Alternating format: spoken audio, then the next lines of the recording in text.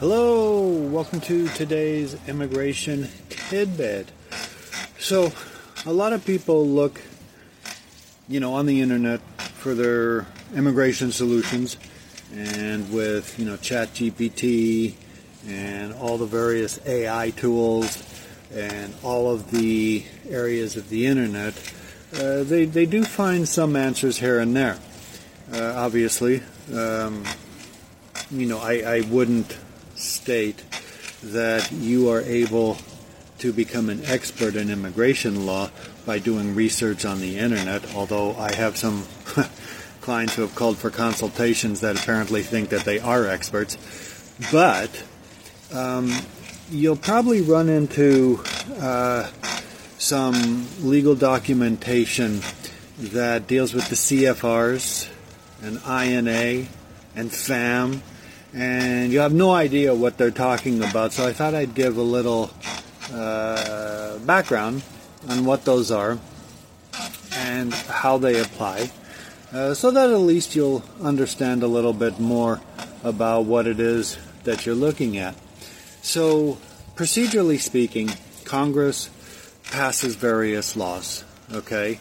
And those laws, they don't pass laws, they make the laws and then signed by the president and then becomes law. Well, the issue then goes, and I'm talking about immigration laws, and it then goes to immigration to have to execute those laws or actually do the laws.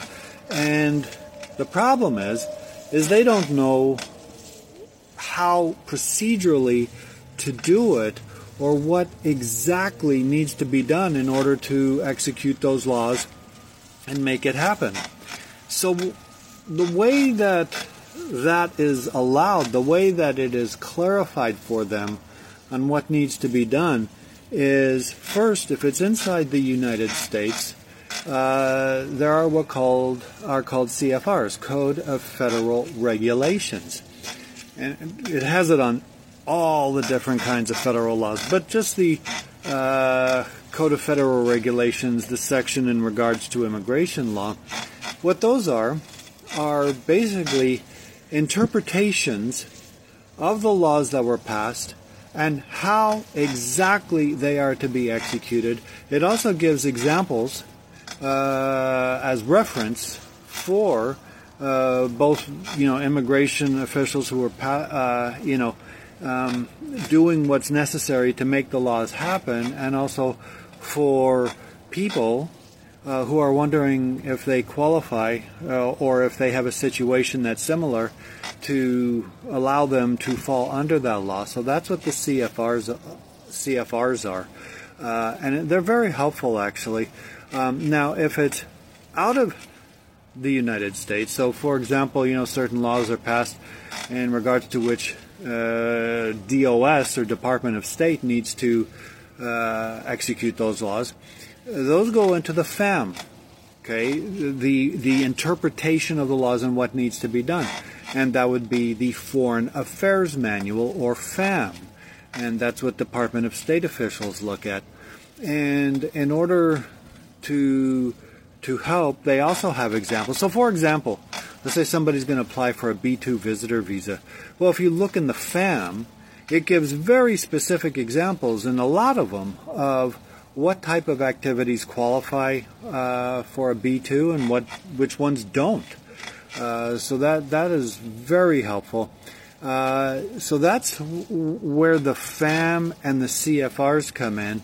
The INA, the Immigration and Nationality Act, that's the actual codified law which was legislated by Congress and signed by the President.